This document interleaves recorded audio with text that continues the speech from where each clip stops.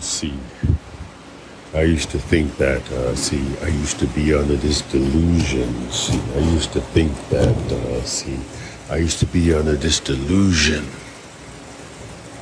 to serve God, to allow his life, his personality style to come into your life was in some way going to be a boring experience. Hallelujah. It's that God was in some way an oppressor. God was holding you down.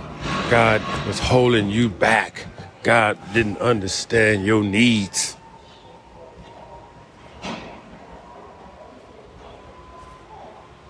That God in some way was denying you your freedom.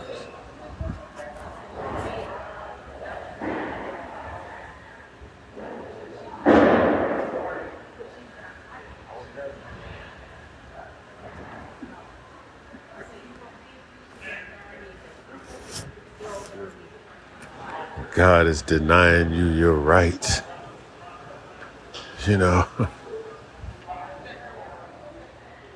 What do you want to do? Now, that's the great question.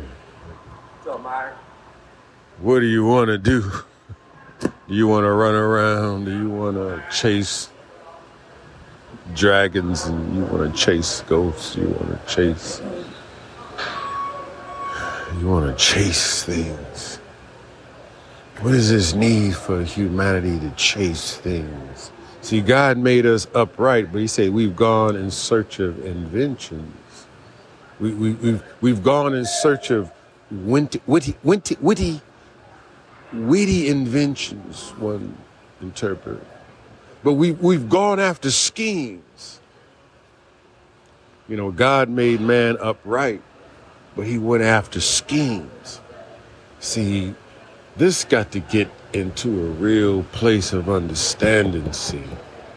For so long, and I'm going to talk a little bit about this because I really don't know what I'm talking about, but we blamed a lot of stuff on Eve. We blame a lot of stuff on Eve, you see what I'm saying? Eve is the reason why, because she so-called took of this forbidden fruit, and now we in this situation. And a man will be angry at his wife because he, the one that chose her and laid with her and had babies with her, and now she got to come out of his check. Now she got to come out of his earnings. You the one that was the authority that pushed forth that child into that mother, into that womb, into that situation. But we treat God like that. We treat God like you made a mistake by creating woman. You messed up when you designed her. No, this is a new elder talk. This is a new elder talking right now. I'm just stepping into this role. I'm just stepping into this position. I don't quite know what I'm doing yet, so forgive me if I'm stammering a little bit. But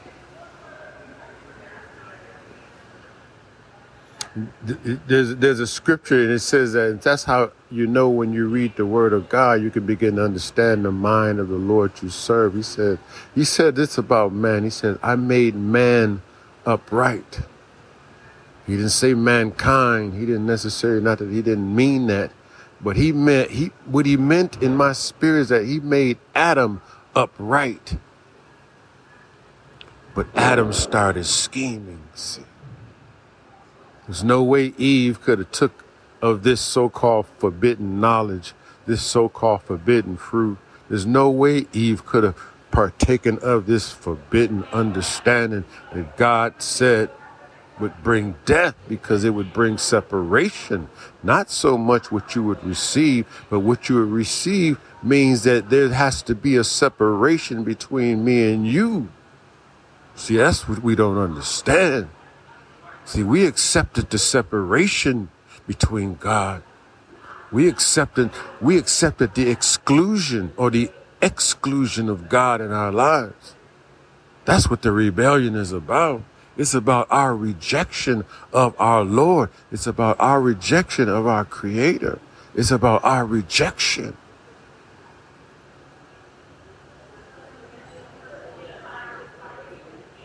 So we live our lives in hope of seeking to redeem ourselves through the power. We seek to hope to redeem our lives in some way through the struggle. We seek to redeem our lives in some way through the persecution. We seek to redeem our lives in some way through the science. But Jesus said, I'm a blood sacrifice to bring you back to your Creator. To be a bridge over troubled water. You got to cross over that bridge, see. You got to cross over from death to life, see. When it says they crossed over, Jesus said they crossed over from death to life. That's a crossing over.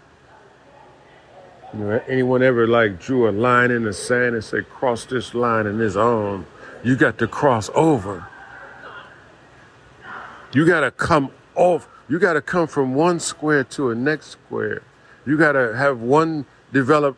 I won't even say develop. See, development's religion. When you try to develop righteousness, that's religion. And that's what has been happening to the world, is they sought to develop righteousness through religion. You can't develop righteousness through religion.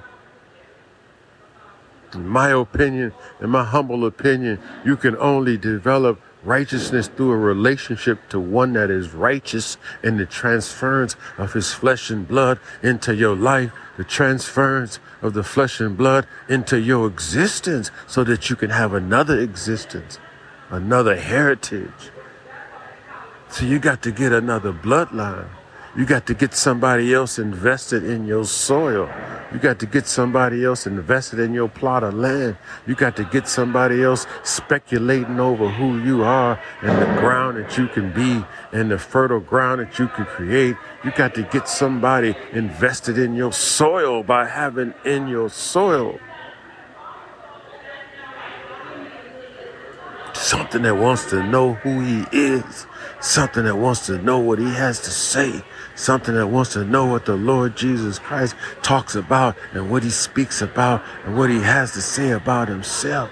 He's looking for those that have just a spark, that if the word of who Jesus Christ will land upon that spark, it'll become a small flame. That's who he's looking for. Anybody out there in the universe, in this time frame, in this time span, in this time,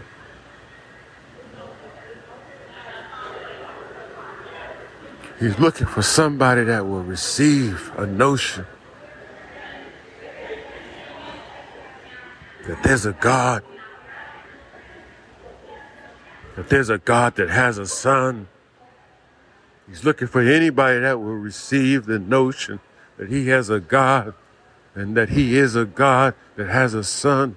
Will anybody receive the notion, the knowledge that he died for a broken situation, for a broken cause, not as plan B, but the fulfillment of the first plan in the first place, and that was love.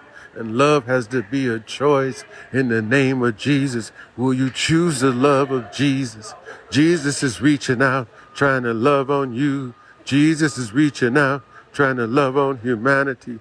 Jesus is reaching out, trying to love on your problem, love on your sin, love on your issue, love on your life, love on your children. Jesus trying to reach out his loving arms and bring salvation. See, salvation is a change of lifestyle. See, salvation is a change of lifestyle. See, I can get a new spiritual address. I can be born again and get a new spiritual address. See, I can go to heaven, but still have a raggedy address down here on earth. I got to get another lifestyle. That's what it means to be saved. See, they say, can you lose your salvation? Of course you can lose your salvation. But salvation deals with how you deal in the world. Salvation deals with how you deal in the world. Salvation deals with where your mind is, where your heart is. You can lose your salvation all day long, but whether you were born again is a different situation. It's not the same question, see. You can lose your salvation because you can think like the world. You can be a born-again believer. You can live like the world. I am living proof of it. I lived like the world. I did things like the world. I thought like the world. I was born again, and I believed that the Lord Jesus Christ died for my sins. I wasn't confused about that part of life. But it was the interpretation that I was confused in. See, I didn't necessarily realize that I had to dunk my life into this sacrifice that he made for me.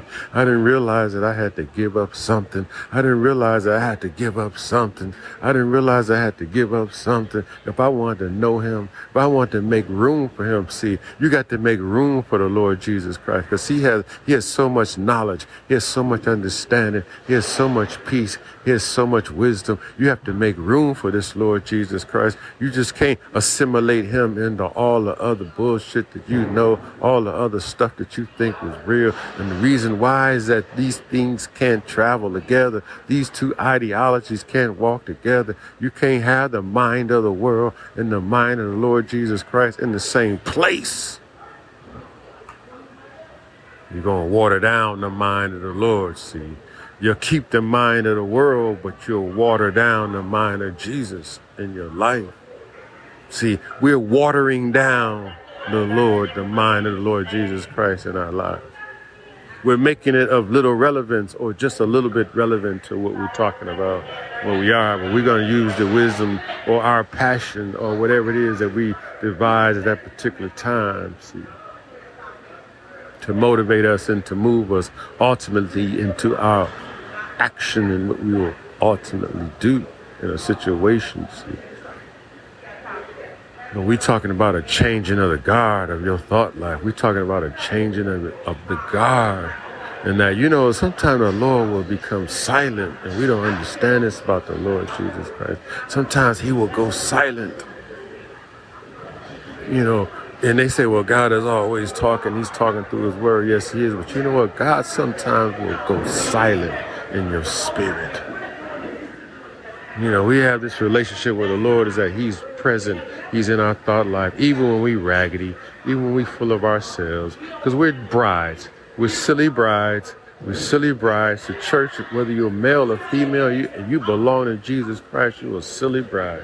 And you don't know oftentimes your tail from your head, your left from your right. And he's dealing with a silly bride. He's trying to bring a silly bride into obedience. And not just obedience, but into the love space. He's trying to bring a silly bride into a space that's not filled with the conflict of his enemy. He's trying to bring a bride into a space where he can talk to her, where he can reason with her, where he can begin to show her who he is as a groom. That's what he's trying to do to the church. But the church keeps kicking against the bricks. See, the church, they can't help it because they're coming towards a man. They can't help it because they're coming towards a man. They can't help it because they're coming towards a man. But the reality is that you're kicking against the bricks. You're kicking against the bricks of your own Lord. The Lord is trying to develop and get into a position where he's trying to prepare the bride. He's trying to prepare the church for the wedding. He's trying to prepare the church for the wedding. He's trying to prepare the church for the wedding. He's getting the wedding decorations in place. He's getting the list. The guest list is being prepared. See, we think something else is going on, but we don't realize it's a very simple process going on, and that's is that we're preparing for the wedding.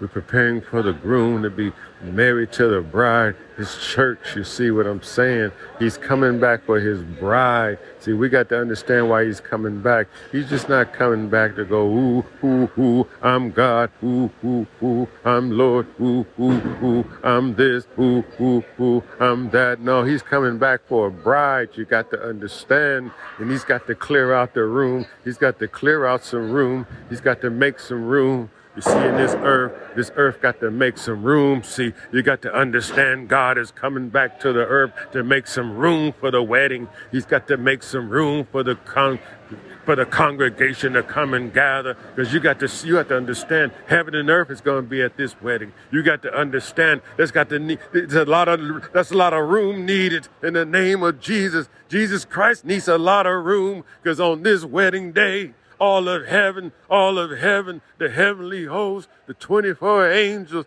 everybody gonna be there. The seraphim, the Sadducees, everybody gonna be there. All the angels, all the heavenly hosts.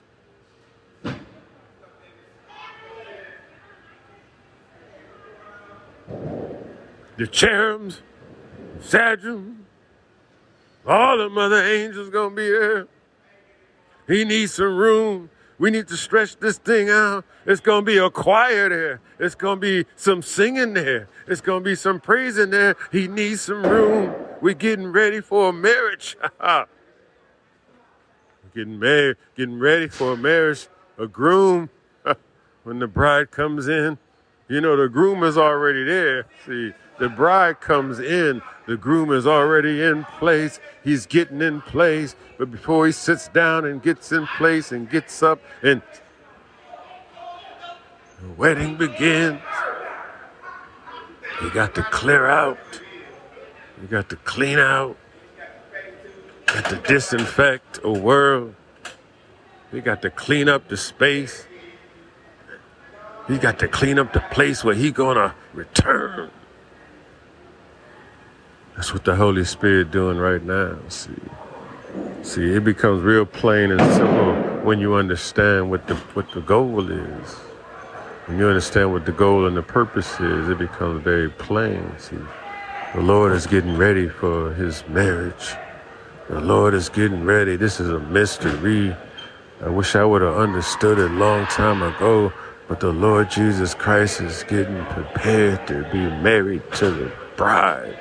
That's his church. That's those that believe in him. This is a spirit. This is a spiritual marriage of flesh and blood where God will actually be one with his flesh. God and flesh will become truly one at this marriage feast. It'll be over. It'll be over. The great rebellion will be over. And this God can finally sit down at the marriage feast.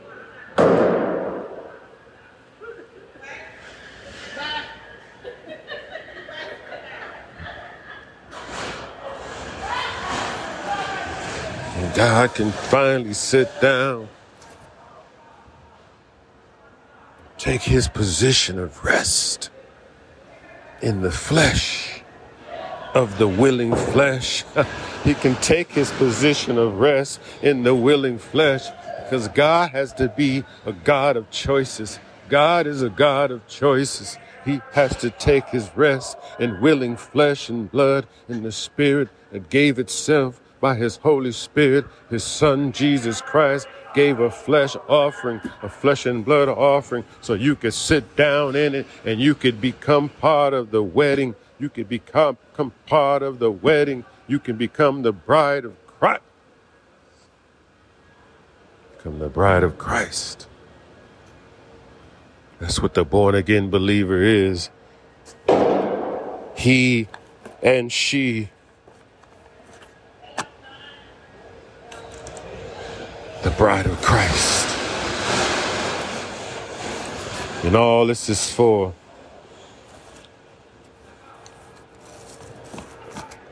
the great wedding. When the groom, the Lord Jesus Christ, marries his church, his bride, and stops her silliness and sits her down in glory, so she might be able to enjoy the goodness of her Lord for all eternity. Because she, at the end of the day, was a good bride. She, at the end of the day, did not give up the faith. She, at the end of the day, fought through. She, at the end of the day, realized that the Lord Jesus Christ was her all in all, was her everything, everything she could hope for. The bride, at the end of the day, realized who she really was marrying, who she was really married to. And she rejoiced, and she rejoiced, and she rejoiced by the blood of the Lamb. She rejoiced by the flesh and blood of Jesus Christ. The bride can finally rejoice.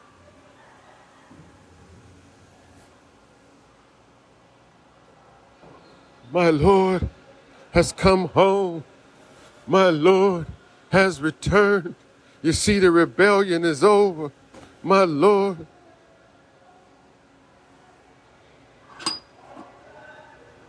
has settled the matter. My Lord has settled the matter. It's no longer a controversy.